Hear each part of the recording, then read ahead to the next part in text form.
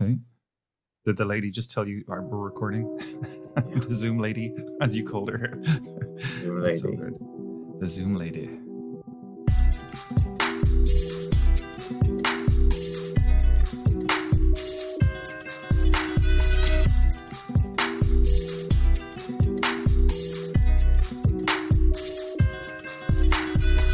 Well, hello, friends, and welcome to another episode of Class Unity Transmissions. We are joined today by Efraim Carlebach, who will be discussing with us the 10-year anniversary of the well-known essay by Mark Fisher, Escape from the Vampire Castle. Joining me today in the conversation are also my co-hosts, C. Derek Varn. Hello. How are you today? I'm well. I'm glad to hear it. And my other co-host is Noah LC, Noah LeBon Clark. How are you? Good day, Clark. I'm good. I'm good. Happy to be here. Okay. Efraim, thanks so much for joining us. We've really wanted to have this conversation for some time to give you some background on this. The idea of a 10-year anniversary of this essay had completely escaped me until my good colleague and friend here, Noah, informed me that it was the anniversary of the essay, and I couldn't believe how much time had passed. This is obviously a piece of work that's important in your commentary. Let me first start by introducing you to the listeners. Efraim is a member of the Platypus Affiliated Society. He's based in London. Let's just start today, I think, Efraim, by trying to situate Fisher as something like a left-wing anti-capitalist. Fisher, as many of the listeners to this show will already know, was best known for his concept of capitalist realism. However, in your article, which is basically the main reason we wanted to talk with you today, your article entitled Forgetting Mark Fisher, which is available on the Platypus website. I'll post a link to that in the show notes for those not familiar.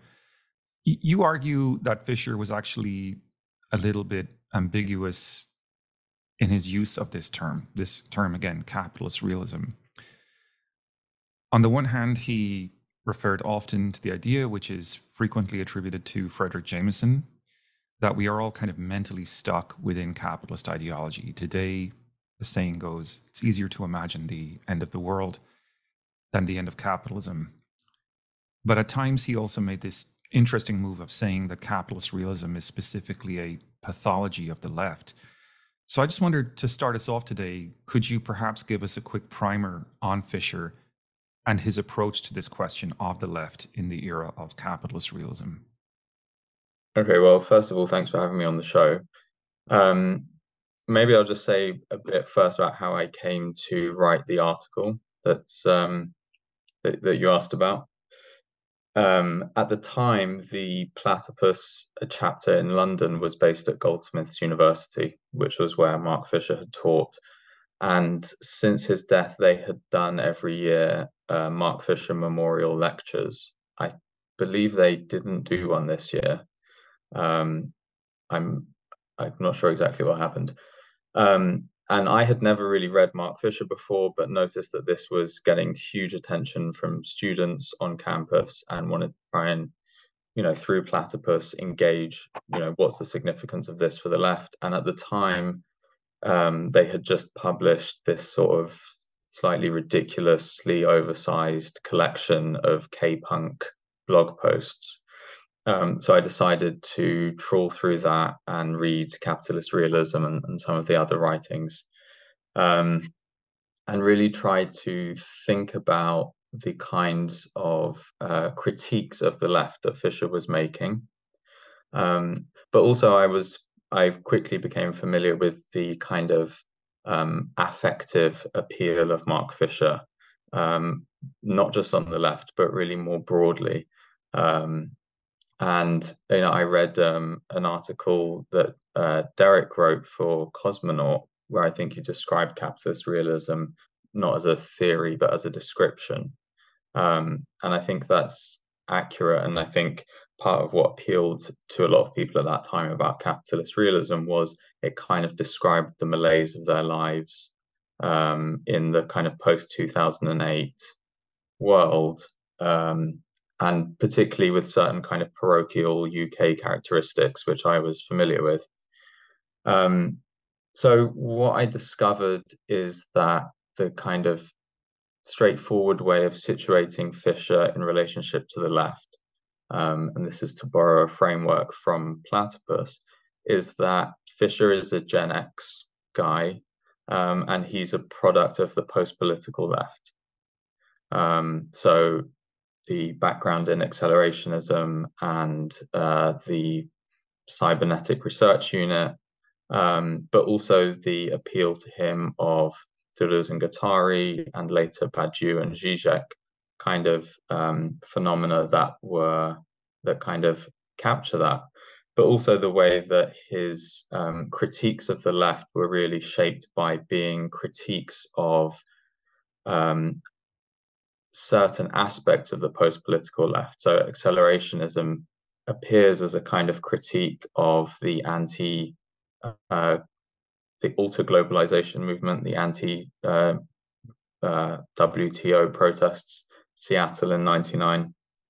So it's really a product of that kind of period. But it obviously reaches back into the new left in terms of its kind of deep origins. And then Fisher became this kind of significant figure for the millennial left, right? So he kind of, as this Gen X figure, bridges the new left and the millennials. And I think what I kind of got into in the article was his changing position vis-a-vis the new left, right? About what the significance of the memory of the new left is, how it continues to haunt the left in the present, and to really try and to trace that. So, I mean, I could go into more detail about accelerationism and the Deleuze and Guattari and Nick Land, and I think we'll get into some of that stuff later. Last thing I would add, though, is something else that I think we'll come on to, which is the laborism kind of in the background. So I think one of the other things I tracked is this kind of shift from a critical position, let's say, towards a kind of soft social democracy or perhaps Labour Party politics in the UK, to an embrace of it only a few years later. And I think that was kind of always in the background. There's a blog post, I think it's called Democracy is Joy, where he is talking about the 2015 UK general election and describes the hopes that he'd had in 1997 for New Labour and Tony Blair, and how, well, that might not be socialism, but it could kind of shift things to the left. It's hard for people to actually think about that now, because we think of it as such a foregone conclusion. It seems laughable, but there really were people on the left at the time who were stuck in that kind of constantly imagining that voting the Tories out and getting Labour in will somehow open up new possibilities. So I don't think that was something new that entered the frame for Fisher only in kind of 2013, 2015, 2016. I think that's always there in the background. If you were to really ask in the 90s, what was the politics of accelerationism? It's very unclear. It doesn't really have a politics. And so you can have a kind of background left Labourism in practice, and be an accelerationist, I guess, in your academic work or in your cultural analysis. Interesting. Noah, would you like to jump in here? Yeah. So this year is the 10th anniversary of the Exiting the Vampire Castle article. For listeners who may not be familiar, can you offer a bit of background on this essay? Why do you think it was so popular or such a controversial piece? Equally, given Fisher's success with this essay, it's curious he didn't choose to expand on it more or circle back to it. in the remaining 4 or 5 years of his life. He wrote this article, which was probably, aside from capitalist realism, his most popular or famous piece, and then he just sort of left it and didn't come back. What role or what place do you think this article has in his larger thought, essentially? I mean, hopefully Derek can come in and discuss some of this as well. Obviously, it was published at North Star in 2013, and I think the kind of background to that is important. I actually didn't really deal with Exiting the Vampire Castle in the presentation I gave at Goldsmiths, or which became the article, because I wanted to try and get into, let's say, like his theoretical presuppositions, his claims to Marxism, but actually, coming back and reading that article again, it's clear that a lot of the same issues are at play in the way that it kind of sets up a kind of defend the NHS Labour politics. I think there's a couple of important points to the context that I want to touch on. The first is just to kind of situate it historically on the left, so the 2013 moment, which in the UK is the time of the coalition government with the Liberal Democrats and the Conservatives.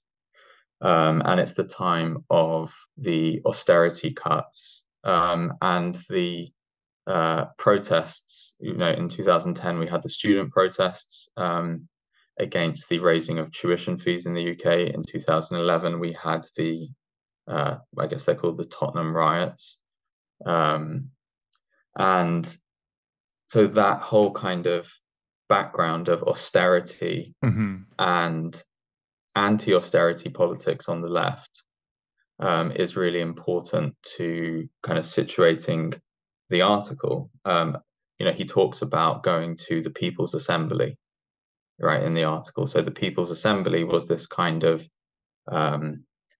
horizontalish new formation that's a kind of post-Occupy phenomenon in the UK, and kind of obviously became completely redundant at the very beginning of Corbyn and had already fizzled out really by then.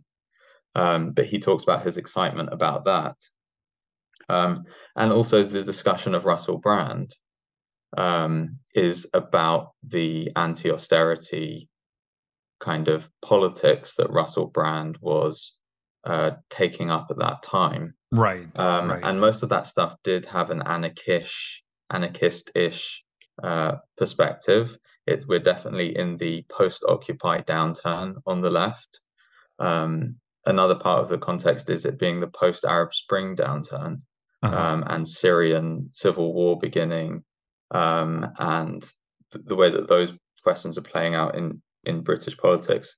I noted, maybe we'll talk about Russell Brand again later, but right, I was going to say we should probably address that at some point, because it's back in the news this week, or he's back in the news this week.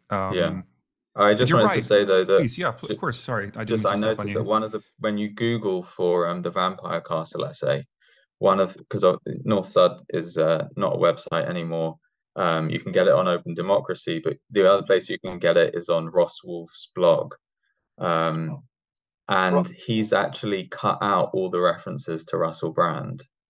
I don't think recently, I think he did this a while ago, but for him, reprinting the essay at the time of Mark Fisher's death, it wasn't important to include any of the opening discussion about the People's Assembly and Russell Brand and the Jeremy Paxman interview, which if people haven't seen, they should go on YouTube and watch this interview between Jeremy Paxman and Russell Brand, and he touches his leg a few times as well, which I'm sure is Kel horror to some people.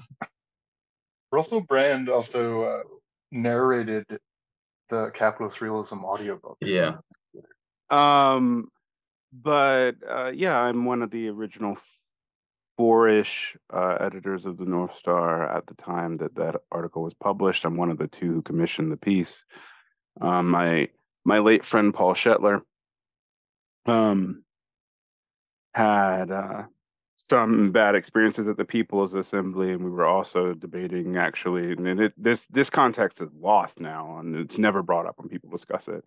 But we were debating the response of the British and U.S. left, and their seeming total inconsistency towards who they should support in the Syrian civil war and the proxy wars between the United States and Russia that were being manifested through that. And in frustration over some things that happened at the People's Assembly around Islamism, believe it or not, Paul Shetler approached Mark to talk about his own frustrations about Russell Brand and the NHS politics.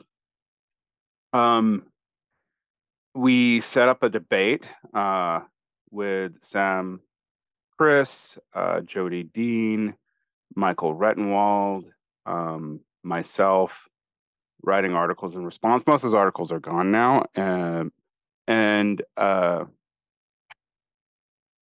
reasons for that are complicated, but if you really dig, you can find my response article, which sort of splits the baby. And then 5 years later, I did a very long interview explaining my critique of Fisher. One of the things that I will say that I find interesting is during this time period, Fisher was really sketchy about whether or not he considered himself a Marxist.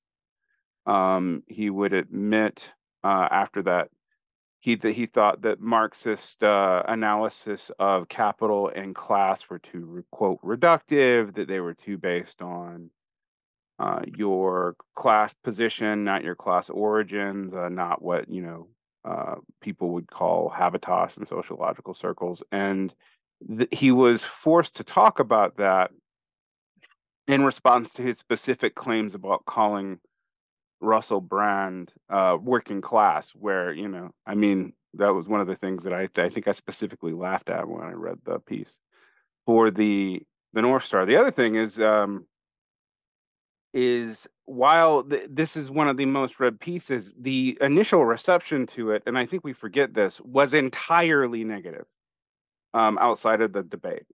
Our North Star was attacked. We were hacked multiple times during that time period. There was, within 24 hours, there was I don't know, 2,000 comments on the article. Almost all were negative. And there was accusations of both Brand and Fisher being a fascist, that Fisher was secretly a Landite, etc. And it broke up the editorial board of North Star magazine in our ways to respond to it. Me defending Fisher, Shetler, who was not a public figure at this time, actually. A lot of people thought Shetler and I were the same person.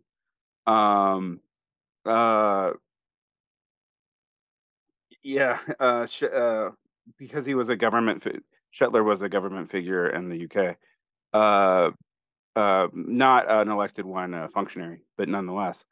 And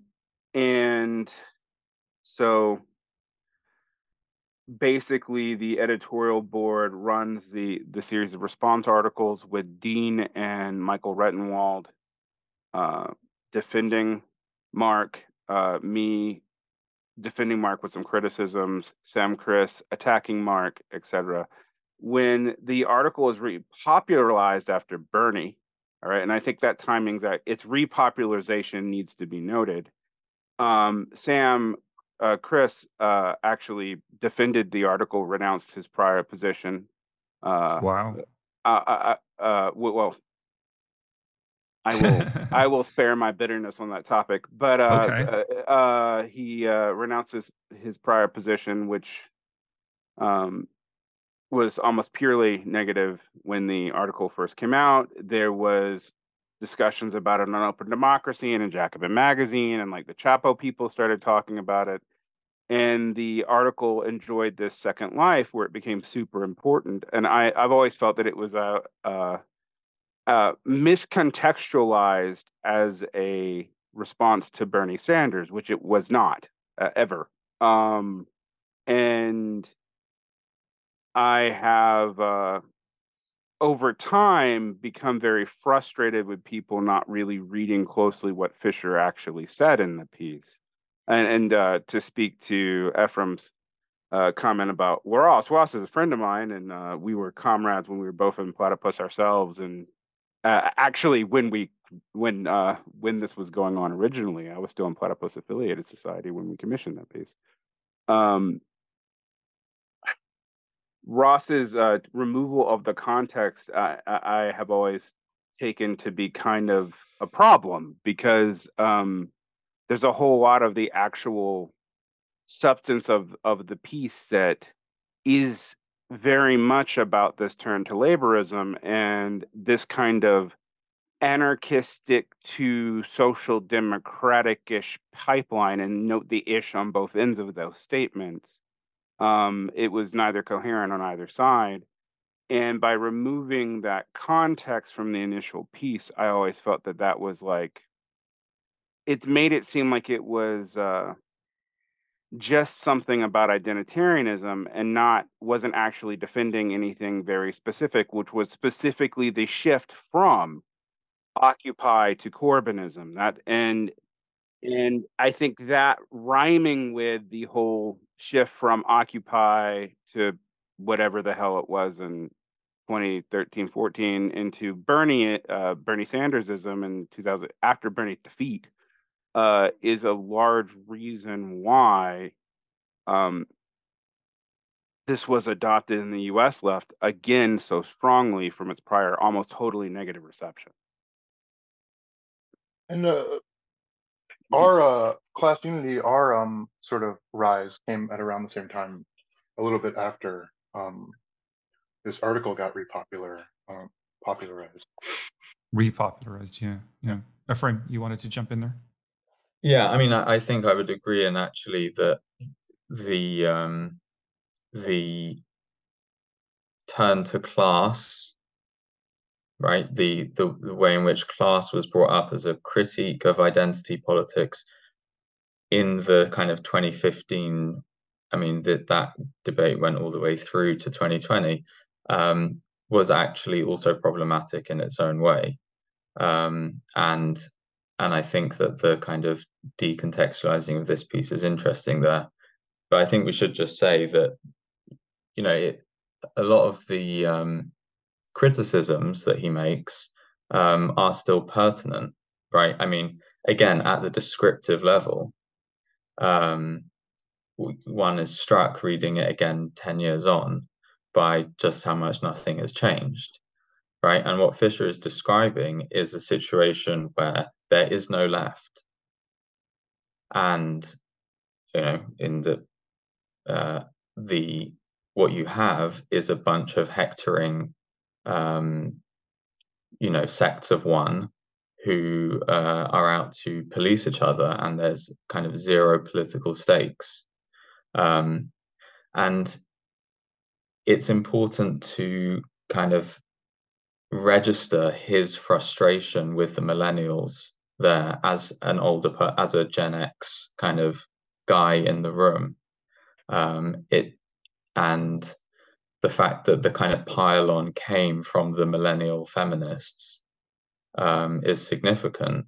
And I think another important part of the context there is the rape crisis in the British SWP, which was going on maybe like a few months before, maybe 6 months before the piece was published, which of course was not really about a rape crisis, but was a kind of political crisis of direction for the SWP after the failure of its strategy and respect coalition. Again, you mentioned Islamism, Derek. In the People's Assembly, there was Islamism in the SWP as well, right, in the coalition with George Galloway, which which they had a split over, which is what produced the group Counterfire. But the inability to kind of confront political issues there, and the in a way latching onto the issue of the mishandling of allegations of rape within the SWP was really symptomatic of that kind of inability to deal with that, and the collapse of the, Fisher never really mentions this, but it's not clear to me what his attitude towards that would have been. I think he has a negative attitude to what he considered Leninism. I mean, to the extent that you could class the British SWP in that. But so he might have cheered on the kind of oblivion of one of the sects because his politics was in this kind of oscillation between anarchish and labourish, right? And the SWP had actually kind of mediated exactly that fudge on the British left, right? It had this anarchisty protest politics orientation, but it also had a kind, it was always known as the largest formation on the British left outside the Labour Party, but which wasn't really saying very much, but always had an orientation towards Labour at the end of the day. And so the kind of crisis of that organization, which had mediated that fudge hitherto, right, kind of throws open all those questions, and it's in out of that context that the kind of what Derek described as the negative response to Fisher's essay comes. Derek, I know you had a follow-up on that. Yeah. In the article, you argued that Fisher sees capitalism as working towards, quote, the destruction of belief systems, cultures, and, what he called life worlds. On this basis, you argued that Fisher had a purely negative view of capitalism. Can you explain what you mean by this negative view? And to what extent do you attribute his culturalist view on the nature of class and the role of class in political life to this negative view? Because this is something that I have struggled with Fisher for almost 10 years now.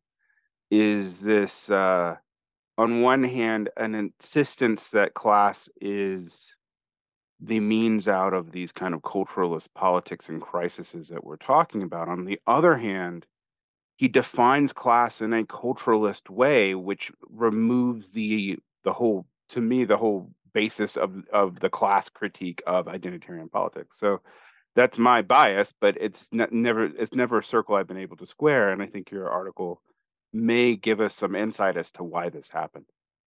I mean, I think the way you use culturalist there, for me, what that brings to mind is a kind of ongoing legacy of Raymond Williams and Stuart Hall on the British left. But I just want to park that for a moment and we'll come back to it. In the article, this issue of getting at Fisher's kind of, let's say, theory of capitalism is really about getting at his theory of history. And it's about thinking about how one's theory of history is one's theory of the present and vice versa, right? And that the account one gives of history, historical transformation, is a reflection of that kind of position in the present, and vice versa. And what's striking about Fisher in capitalist realism is actually the lack of history, but also a kind of actively ahistorical or anti-historical perspective that really comes from the background in postmodernism, and specifically in Deleuze and Guattari. So he kind of repurposes this idea of deterritorialization and reterritorialization, and the destruction of life worlds has this kind of even more Heideggerian ring to it, but that's kind of part of the piece. And I think what he sees is I'm not sure if I would say it's like a negative view of capitalism, because it actually involves a certain kind of positivity, which we'll come back to, which is exactly that culturalist view of class, which kind of subsists alongside that. I would say more straightforwardly, it's undialectical, right? He's not thinking about capitalism as a contradiction, but he's thinking about it in terms of this kind of destructive capacity.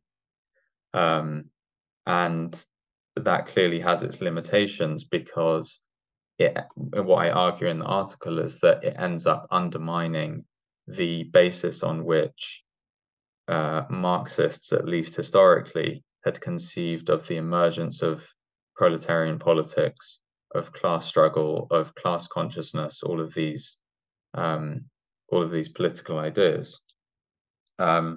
So he adds to that a kind of Badiou Zizek turn that he seems to get after 2006, where I don't know exactly what the trigger is for him there, but has this kind of turn to Marxism but through those figures, which I think again is problematic, and they share some of that same historical flattening out. And the main point that I picked up on is a kind of elision of the bourgeois revolutions and bourgeois society, really, from his historical narrative. And that kind of, I have this specific example of how, we'll get onto Nick Land, but how Nick Land suggests that Marx and Engels should update the Communist Manifesto by removing the words the bourgeoisie and replacing it with capital or capitalism. Right. And Mark Fisher just does it without telling you. Right? In Capitalist Realism, he actually just edits Marx and Engels for them. So that was the kind of the way I was looking at it. So to circle back to the kind of Williams Hall issue and Derek's point about class, I think that what happens is you get this view almost of two cultures. There's a capitalist culture, which is individualistic, greed-based, destructive. And then there's a kind of anti-capitalist culture, which is based on solidarity, which is based on the working class, which is communal, right? And I think here, what you really, essentially the core of my argument is that Fisher's skepticism about the left and his critique of the left collapsed because his politics were conditioned by neoliberalism, right? And anti-capitalism is itself insufficient. And he reproduces these kinds of neoliberal oppositions of individual, community,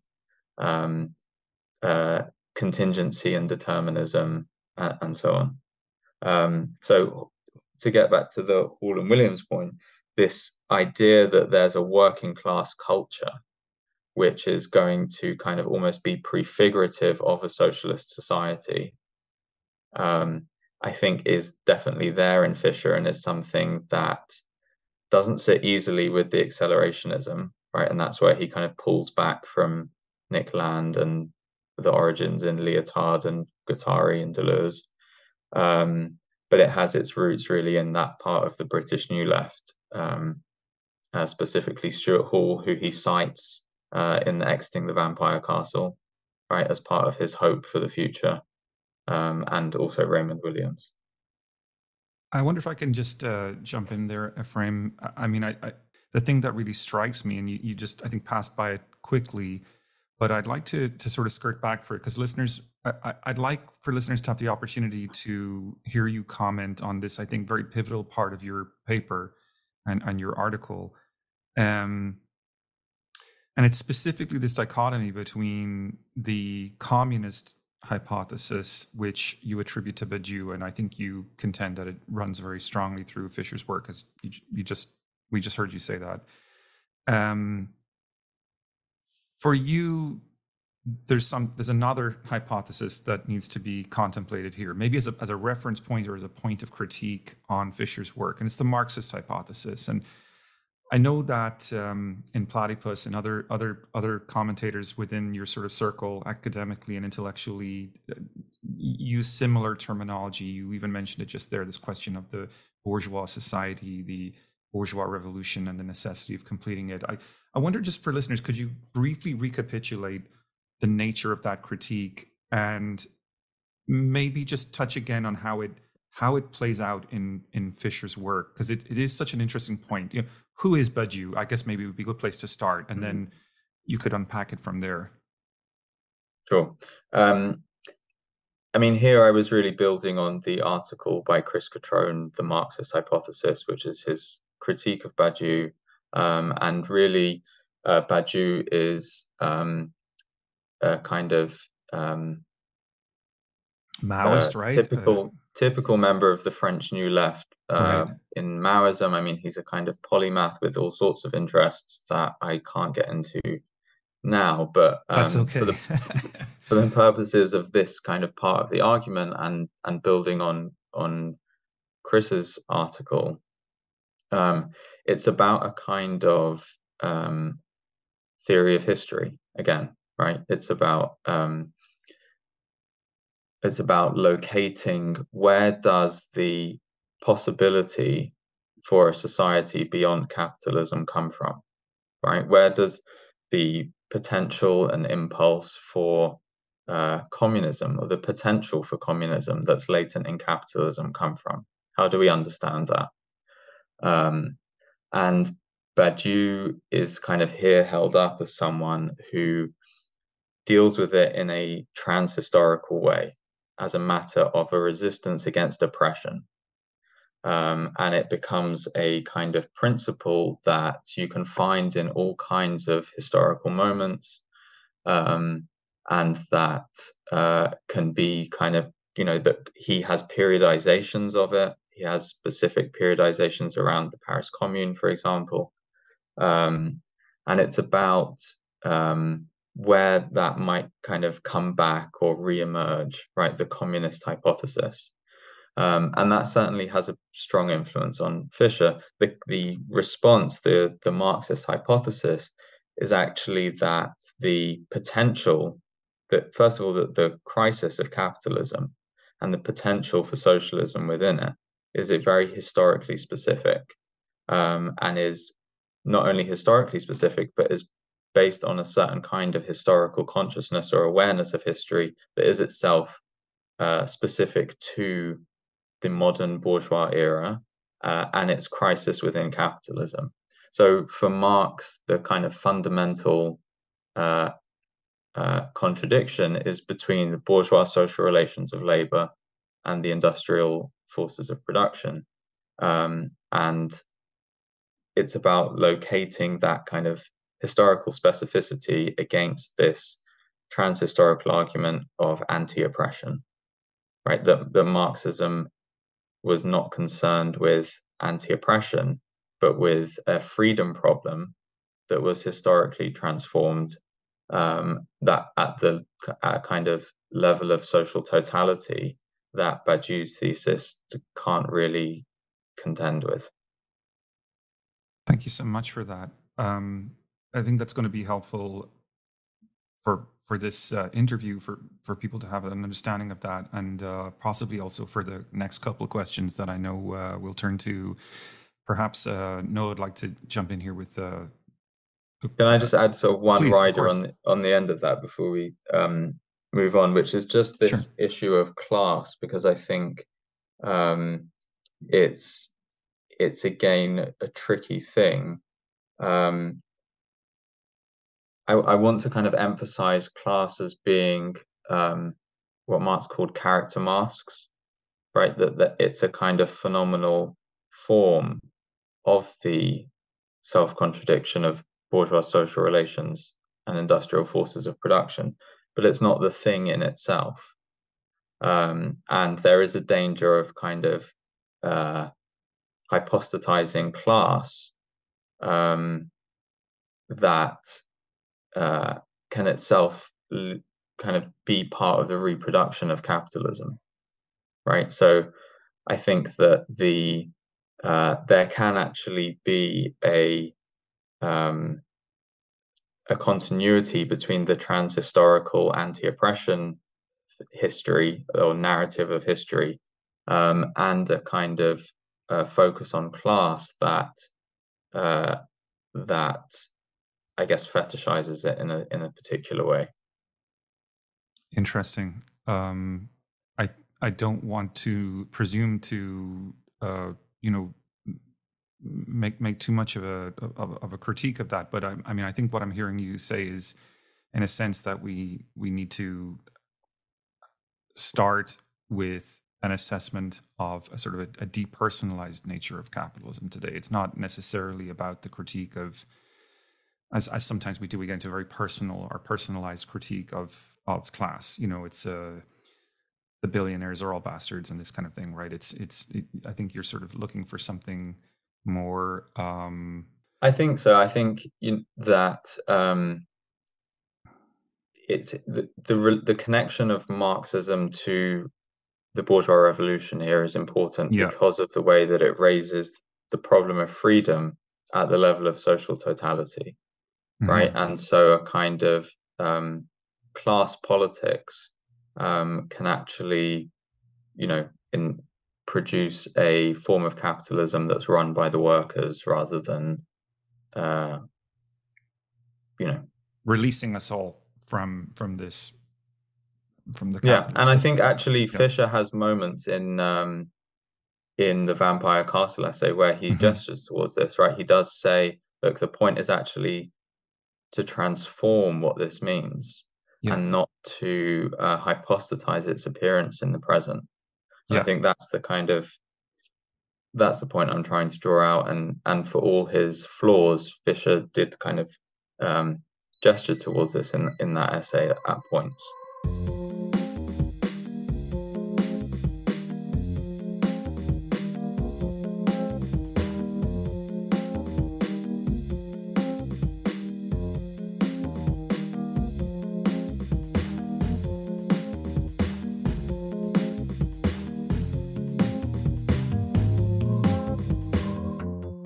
Yeah, so Nick Land's influence on Fisher, I think, is often overlooked, or just not common knowledge in the case of younger leftists, like college kids, because like why on earth would they be that deep into the literature? Given sort of this essay, for instance, really comes straight from the Curtis Yarvin's notion of the cathedral, which Nick Land then picks up in his book The Dark Enlightenment, which came out like a year before Exiting the Vampire Castle. And to me, I think what both do is sort of identify this sort of stratum of bourgeois like institutions, both the cathedral and I think the Vampire Castle are sort of identifying this group of institutions and its influence over culture. So my question is, why? What?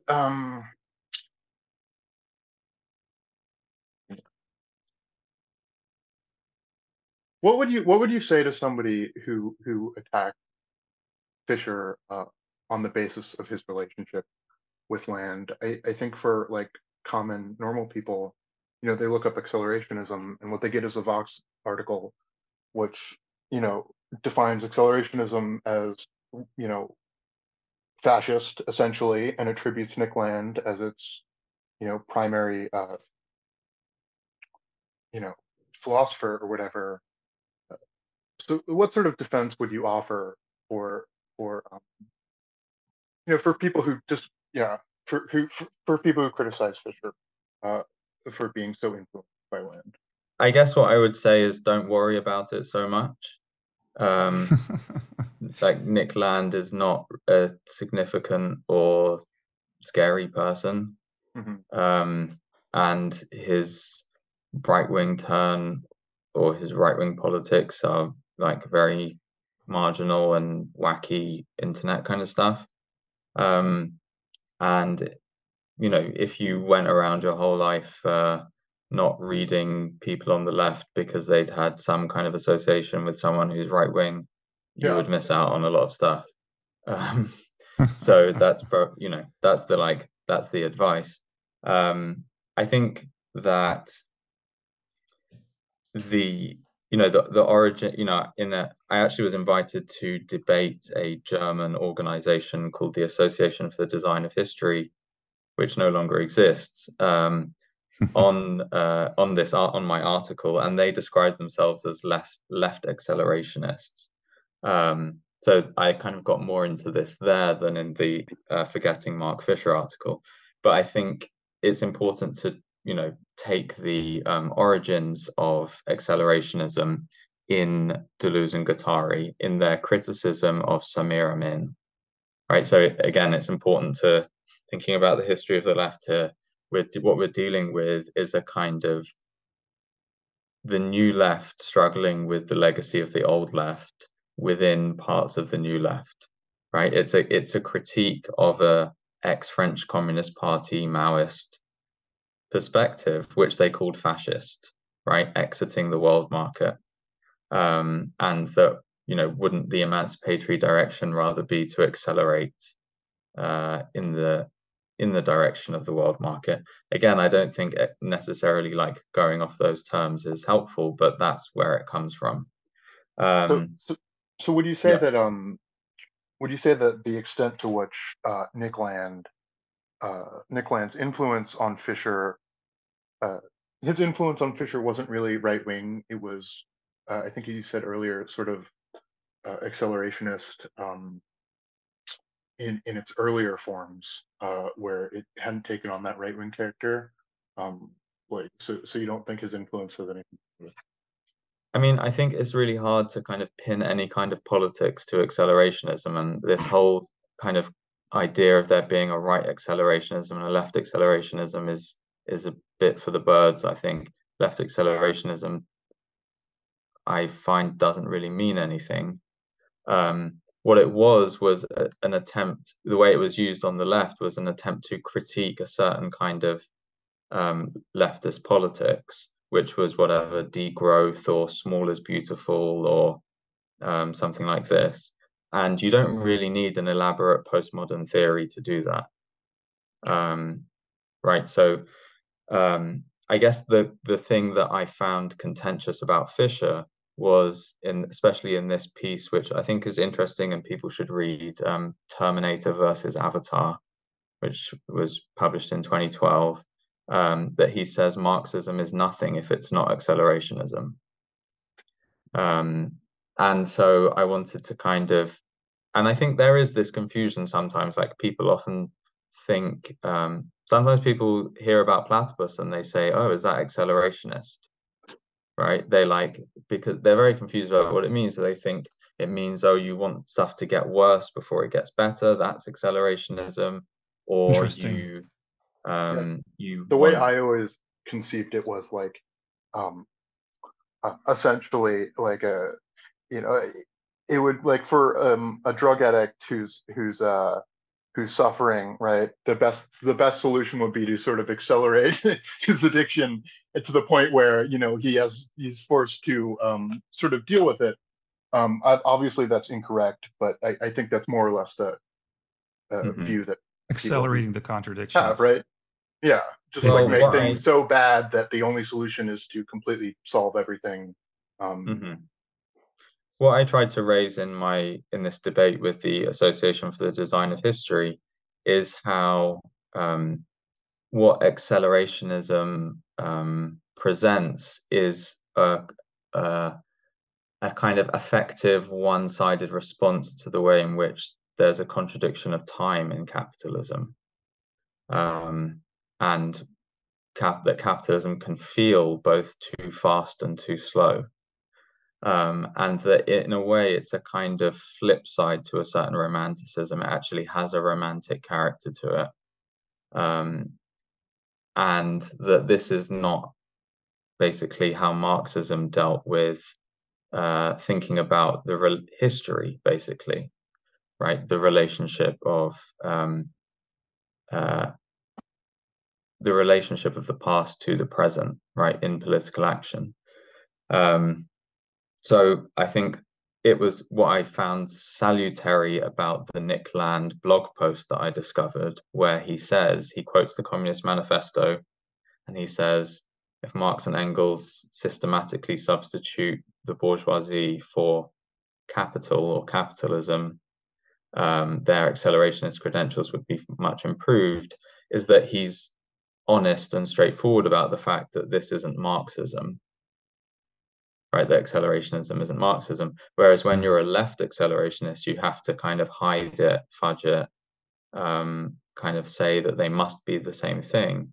And I think that, to tie it round to something that I concluded the Forgetting Mark Fisher article with, that's a good example of one of these kind of forgettings, or making the incommensurate commensurable, that Fisher criticized in Capitalist Realism, where there's a kind of desire on the left to say that everything must go together, and actually to paper over like significant ideological differences in approach to capitalism, history, politics. So, Fisher at points claims, we don't have to choose between, I think he lists like Gramsci and Guattari. Interesting. And by the way, I didn't mention before, but Yeah. we should have said in the Vampire Castle essay, there's a significant kind of Gramscian influence. But anyways, that was the point about Nick Land and accelerationism. So it in a way, it was more honest about its difference from Marxism. That's very insightful. Thank you.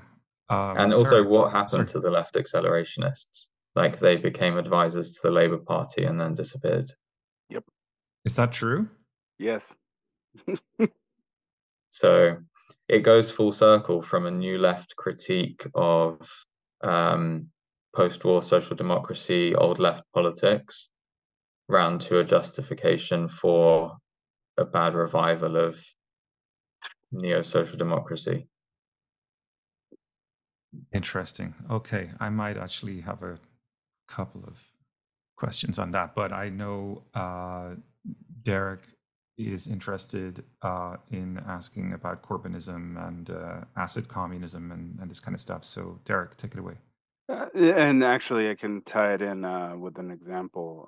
Please think do. about the accelerationists who were kind of the transitional period from Novara Media's flirtation with autonomism, and then their eventual, like, we are the good old boys of Corbyn in the British media, which was a very, at the time that it was happening, for me, was a very what the fuck moment.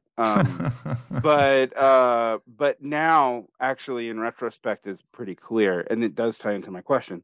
And in many ways, I think Fisher's argument in the Vampire Castle was kind of a defense of his increasing defection to Corbynism. In fact, I would go so far to say one section of that article is actually him arguing with himself, but not acknowledging it. But that's for another day. And the reason why I say this, and you make this clear in your article about Fisher, is that his defenses of Corbynism, also in pieces like Democracy is Joy, are totally not copacetic with what's in capitalist realism. That you can't really make them the same. I don't think if he'd have been strict to the terms he laid out in capitalist realism, that it would have allowed for his embrace of Corbynism. Now that Corbynism is, beyond dead, it's effectively rotting, and maybe plasmodial goo at this point. What can we learn from Fisher's narrowing of vision that I think in your article you attribute that narrowing being manifested in his turn towards acid communism? So now that we have the unfortunate benefit of hindsight, what can we see about, where Fisher's politics, landed on the rocks? I mean, it's interesting just in kind of hindsight. Obviously, you're saying Corbynism, but you're talking about a time when it didn't exist, right, under that Right. name. We're now using that retrospectively to refer to left Labour politics. And I do think that, and I highlight this in the article, that the 2015 general election in the UK was actually the real turning point, not only for Fisher, but like for the wider left. And Corbyn was more or less an kind of incidental figure who expressed that turn that was obviously already happening. And you get, I think it's in in his writing on blog posts on the 2015 election, he's entertaining all kinds of fantasies about Plaid Cymru, and which is the Welsh Nationalist Party, and the Scottish Nationalist Party being in some kind of coalition with Ed Miliband's Labour. Another kind of, and that's where he has this reference back to. He talks about an article that something he wrote or thought in 1997 with Jeremy Gilbert, who was a long time collaborator of his. That New Labour could create the conditions for a return of the left by remobilizing the unions, and I mentioned this earlier, but it is hard to imagine. But it was a real thing. So I think that 2015 moment is important.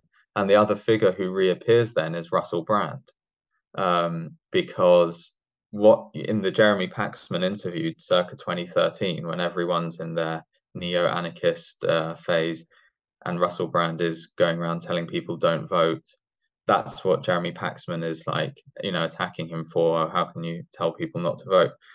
So in 2015, on the eve of the election, Russell Brand basically has this change of heart and decides he's going to tell all his millions of youth followers to vote for Labour.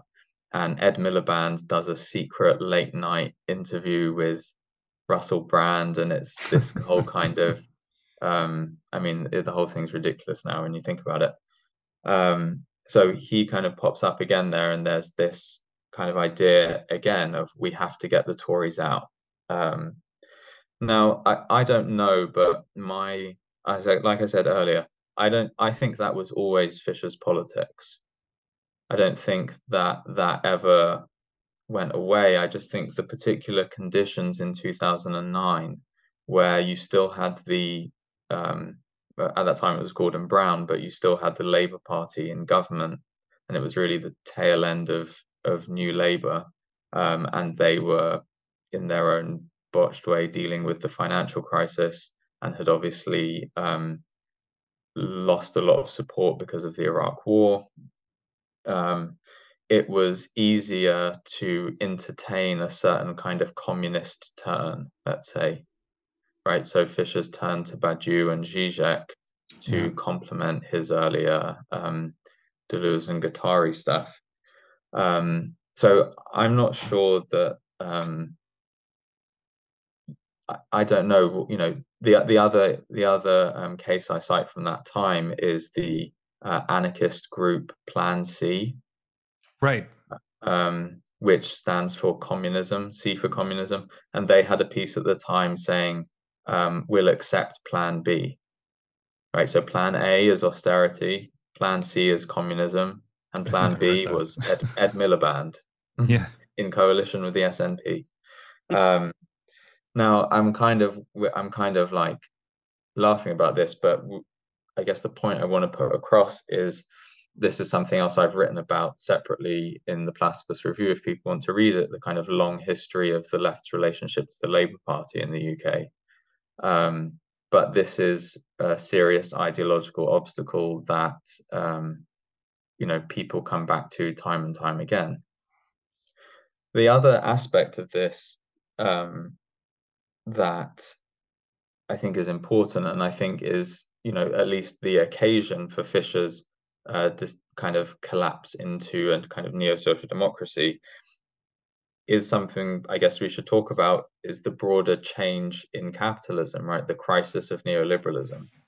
And Fisher obviously recognized this, that the political formations in which his whole kind of political life had been shaped were coming into serious crisis and breaking down and couldn't continue in the old way.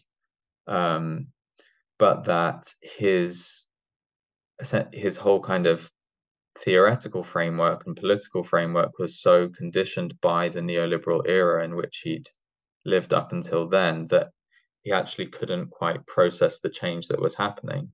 And the change that was happening was being led by the right in the UK with Brexit, and the US with the election of Donald Trump, and various other phenomena. And I think that was something that Fisher really couldn't get his head around. He had some, his last unfinished piece was called Mannequin Challenge, and basically reproduces some of the kind of typical left ways of writing off those phenomena without really trying to think through them. And it's interesting to think about when Russell Brand is going around in 2013 saying to Jeremy Paxman, there's going to be a revolution. And Mark Fisher is like, yes, I know, I can feel it. Maybe this is the revolution that they were expecting. I'm not calling this a revolution, by the way, but you know what I mean? Okay. Maybe this is the political transformation they were expecting.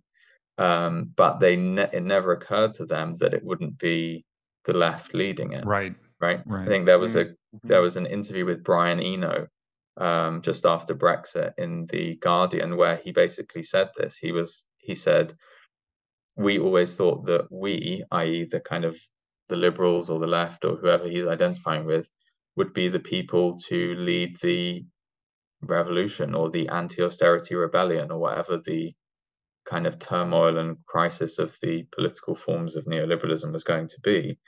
And it was a shock to them that they weren't, that it didn't come from them.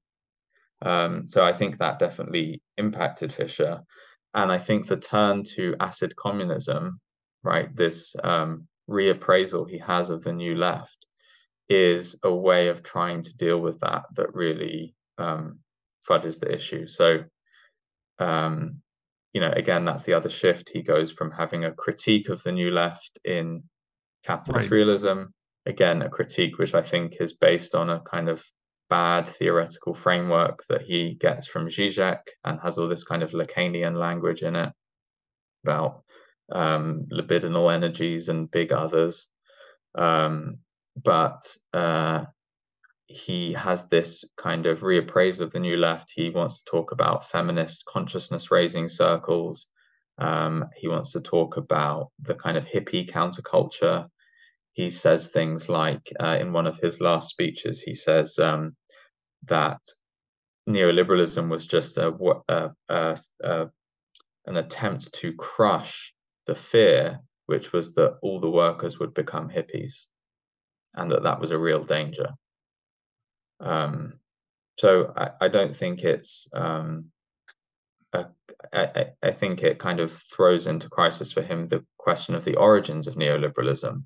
I think earlier he would have been more circumspect about the left's complicity, right? The question of the failure of the new left in the emergence of neoliberalism. In the Exiting the Vampire Castle essay, he literally says it, yeah.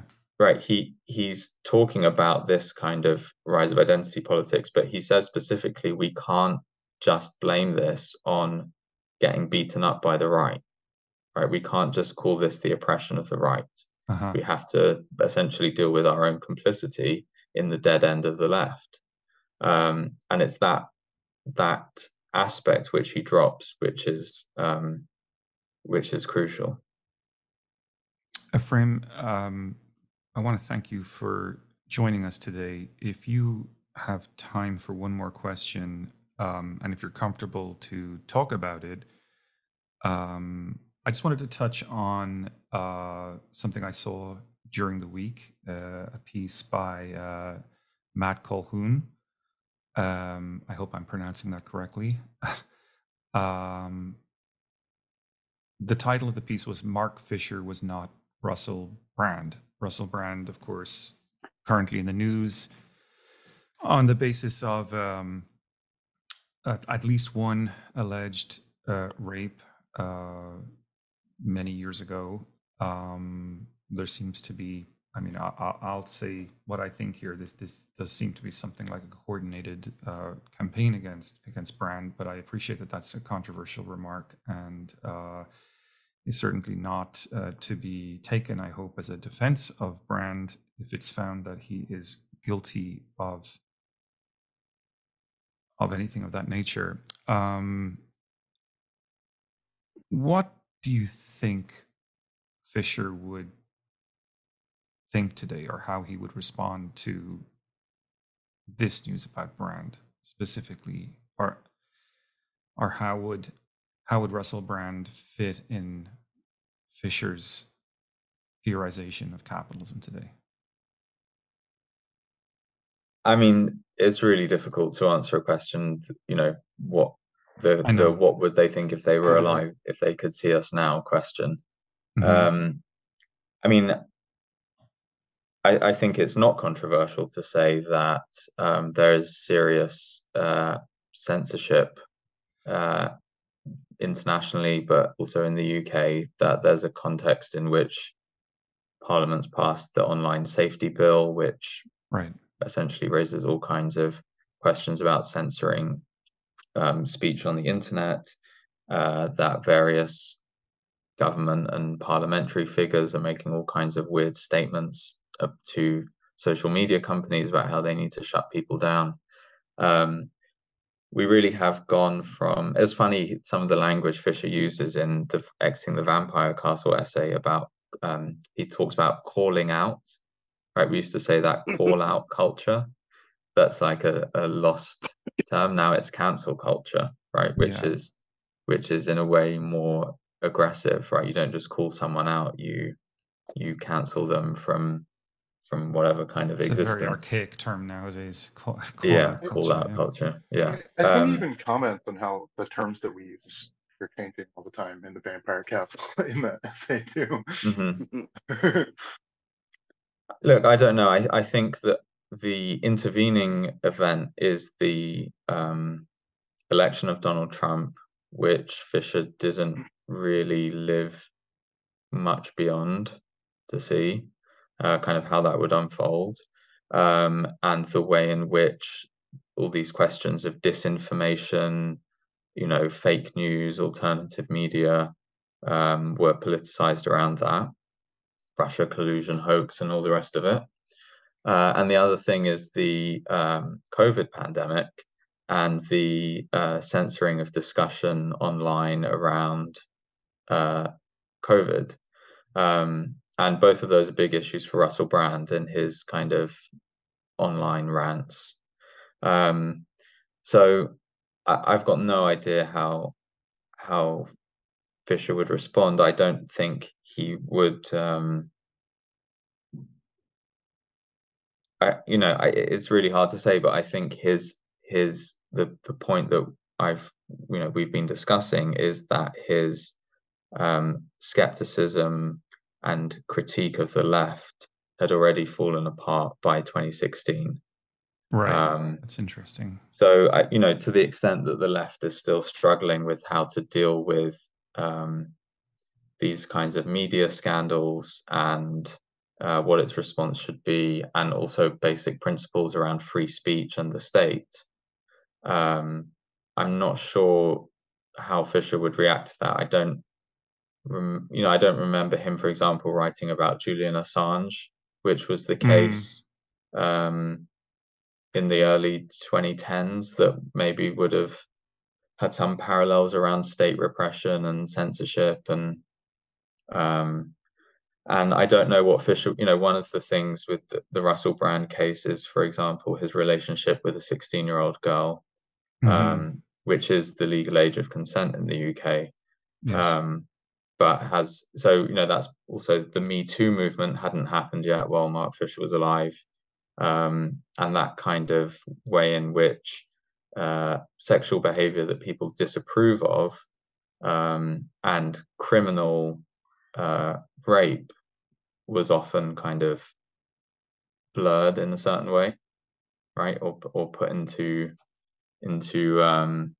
one sentence when maybe they shouldn't have been. So yeah, I can't really answer the question about where Fisher would respond to that. What I can say is that the diagnosis in the Vampire Castle essay of essentially the left being dead and being sort of unable to get out of its silos, right?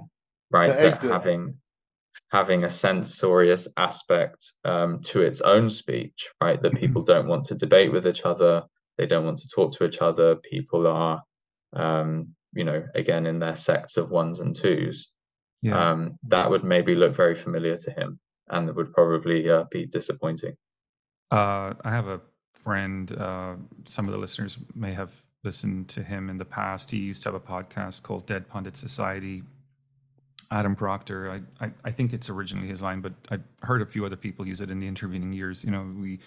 We thought we were exiting the vampire castle, no longer policing its ramparts, but turned out we were just taking up residence in the basement, which I think is kind of a powerful line. Any last words, Derek? When I think about this this legacy of Fisher, I am always torn, because I do think he's paradigmatic of a certain kind of very British in some ways, but in the way that so many left things from Britain get popularized in America and turned into a funhouse mirror of themselves, and particularly after he was dead, we've seen that with Fisher. And it has made one of the tragedies of Fisher's death, beyond his death, which is bad enough, is that it's very hard to be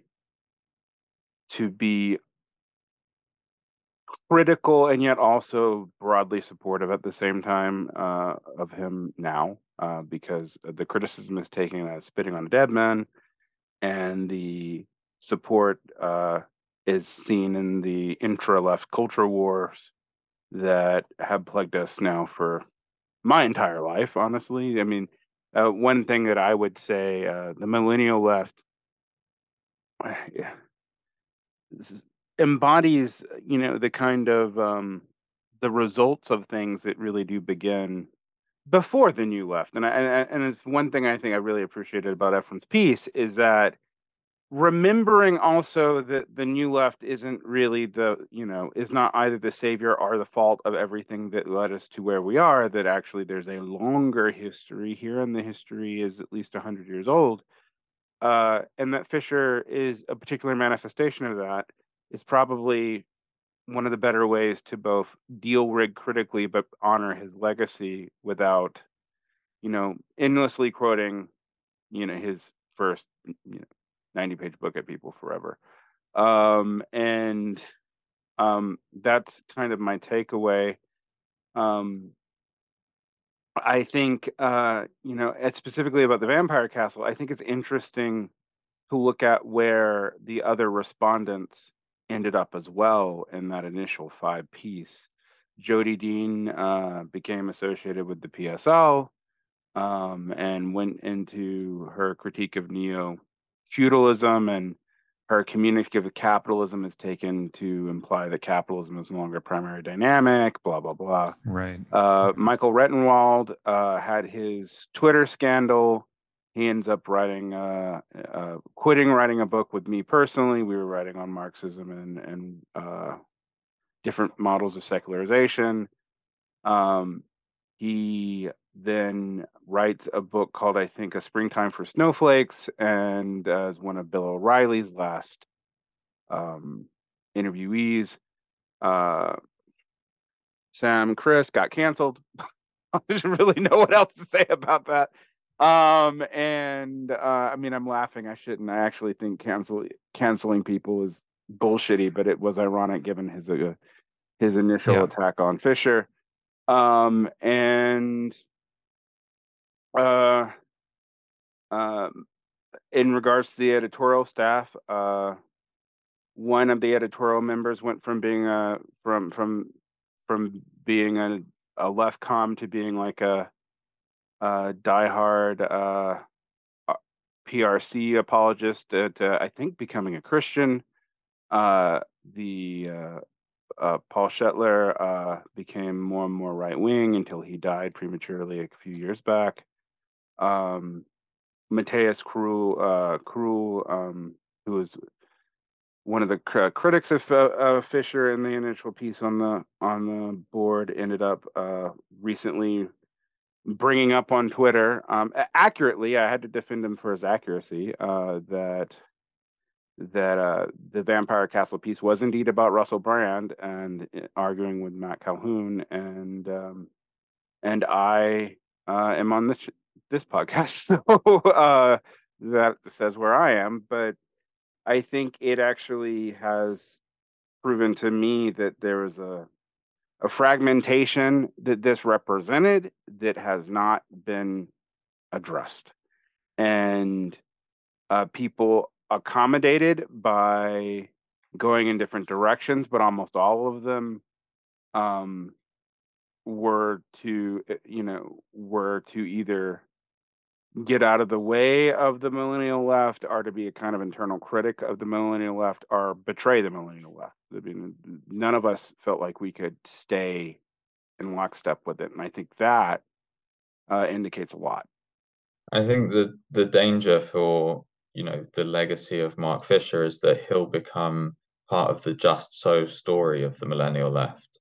And that he will actually, because like millennials will become academics and they're going to teach this book to their students, right? They're going to teach this to Zoomers and younger, and it will be a kind of way of dealing with their own personal history on the left as well.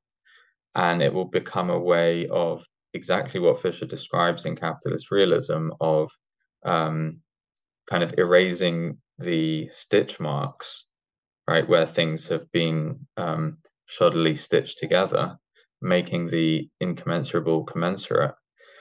But I think the challenge then on the other side is, what is the purpose of brushing that history against the grain? Because, we can have a kind of roll call for the dead, or we can say that's not how it was. But how, what is it about trying to hold open where things didn't go, or just pointing out that there were political, ideological disputes, rather than pretending everyone like ended up in the same place for the same reasons? How is that actually going to serve us going forwards, right? I think that's one of the kind of tricky points here, and in just thinking about how this discussion has reviewed really the history of the millennial left vicariously through Mark Fisher. Yeah. So we need to actually kind of leverage that history critically, and Platypus as a project is essentially trying to intervene in the miseducation that will otherwise go on for another generation. Noah, any last thoughts? Yeah, I guess we've been talking about like millennials and Gen X. So it'd be appropriate to mention where Zoomers fit into all this. I was on a college campus recently, and it struck me because I was there in 2016 when Trump was elected, and my God, that was a shit show. Like, my teachers were crying, yada yada. But it struck me how sort of more conflict averse the students were when I went back this time, and I think that could be understood as sort of a product of growing up sort of in the vampire castle and witnessing sort of the hostility, and what can happen if you step out of line. Um, so I don't think a conflict diverse Zoomer left would help. It would be very interested in sort of revisiting the old conflicts of the past, either um, to Derek's point about this article being sort of at the center of a big conflict in the left, and the people sort of around the article heading in different directions. To me that's really the most interesting part about the article. I think as Efraim mentioned earlier, I think the criticism that it makes of the left for a fair amount of people on the left is like potentially terminal. I think for a lot of people, it's not clear that there's a solution to the problems that he's talking about in the Vampire Castle. And I think that's why it's such a contentious piece, why some people attack it. For me personally, I came across the article when I'd been a liberal, and then I was rebelling against that. And what the article did for me was it showed me that there is like a left that exists that has some integrity and has value. So it didn't push me right; it kept me left. Whereas if it hadn't existed, I would have. It would have been easier to be like, maybe the left doesn't really have that much to offer. That's very interesting. I don't know. So Fisher was your entry drug, your gateway drug, so to speak. Yeah. Well, the lady who hasn't been mentioned, Angela Nagel, was. Oh, yeah. Was when I think the best companion text to the article would be the Nagel book. Somebody who also has sort of gone off politically, has deviated, I think, somewhat. She's just become a Biden supporter. What? She's a Biden. Yeah, she's a Biden supporter. Yeah, I mean that's yes. So like the whole idea, but even that she ended up right wing is not true. She ended up. And being a Biden supporter is being right wing. Well, I thought the metric. Fair. I thought the metric that we apply is whether they went on Tucker Carlson or not. I thought that was the sole metric for. Okay. I mean, we could to keep on mentioning people that I've had contentious relationships with their key works. But I think it's interesting how a lot of this has fallen out and how a lot of this critique has played out, because in some ways, I think my biggest pushback is going to be, I don't think we ever we were stuck in the basement, but we're also vampires. Interesting. Like, we are not exempted from this vampirism. There's a way in which Fisher was always, to me, trying to be a way out, where we claimed we were something else. We were, a new, a new class-oriented left or whatever. But at the end of the day, what we really wanted was a counter elite, and we were already dead too. And that, like, that, to run with this metaphor, and that was the most. I don't think I definitely didn't think that in 2013. But when I reappraised this 5 years ago in 2018, that was where I was going. It was like I felt like we were in a zombie moment where okay, first you recognize that everyone else is a zombie, but then you recognize that you are also a zombie. And that's an uncomfortable place to be, and that's a place most people don't want to or can't go. So, and zombies are what populate the cathedral. Yes, true, actually. Efraim, thanks for joining us today. Can people follow you online, or are there any sort of further reading suggestions you'd care to leave us with before we say goodbye today? Other writings by yourself, or other Platypus members that you would want us to kind of get stuck into to gain further traction on these questions that we've looked at today? Yeah, I've got a couple of articles on the Platypus Review website, two of which deal with the history of the Labour Party, which has come up, so people might be interested in that. Mm-hmm. And a couple of other things that people might be interested in. If you're listening from the UK, which you might not be, Platypus has chapters in London and Manchester, and you can check us out through the website, or across the US. You can find Platypus at platypus1917.org. Brilliant. Thank you so much, Efraim. It was a real pleasure having you, and appreciated the opportunity to discuss this really fascinating paper with you on the 10-year anniversary of exiting the Vampire Castle. Have a good evening. And you.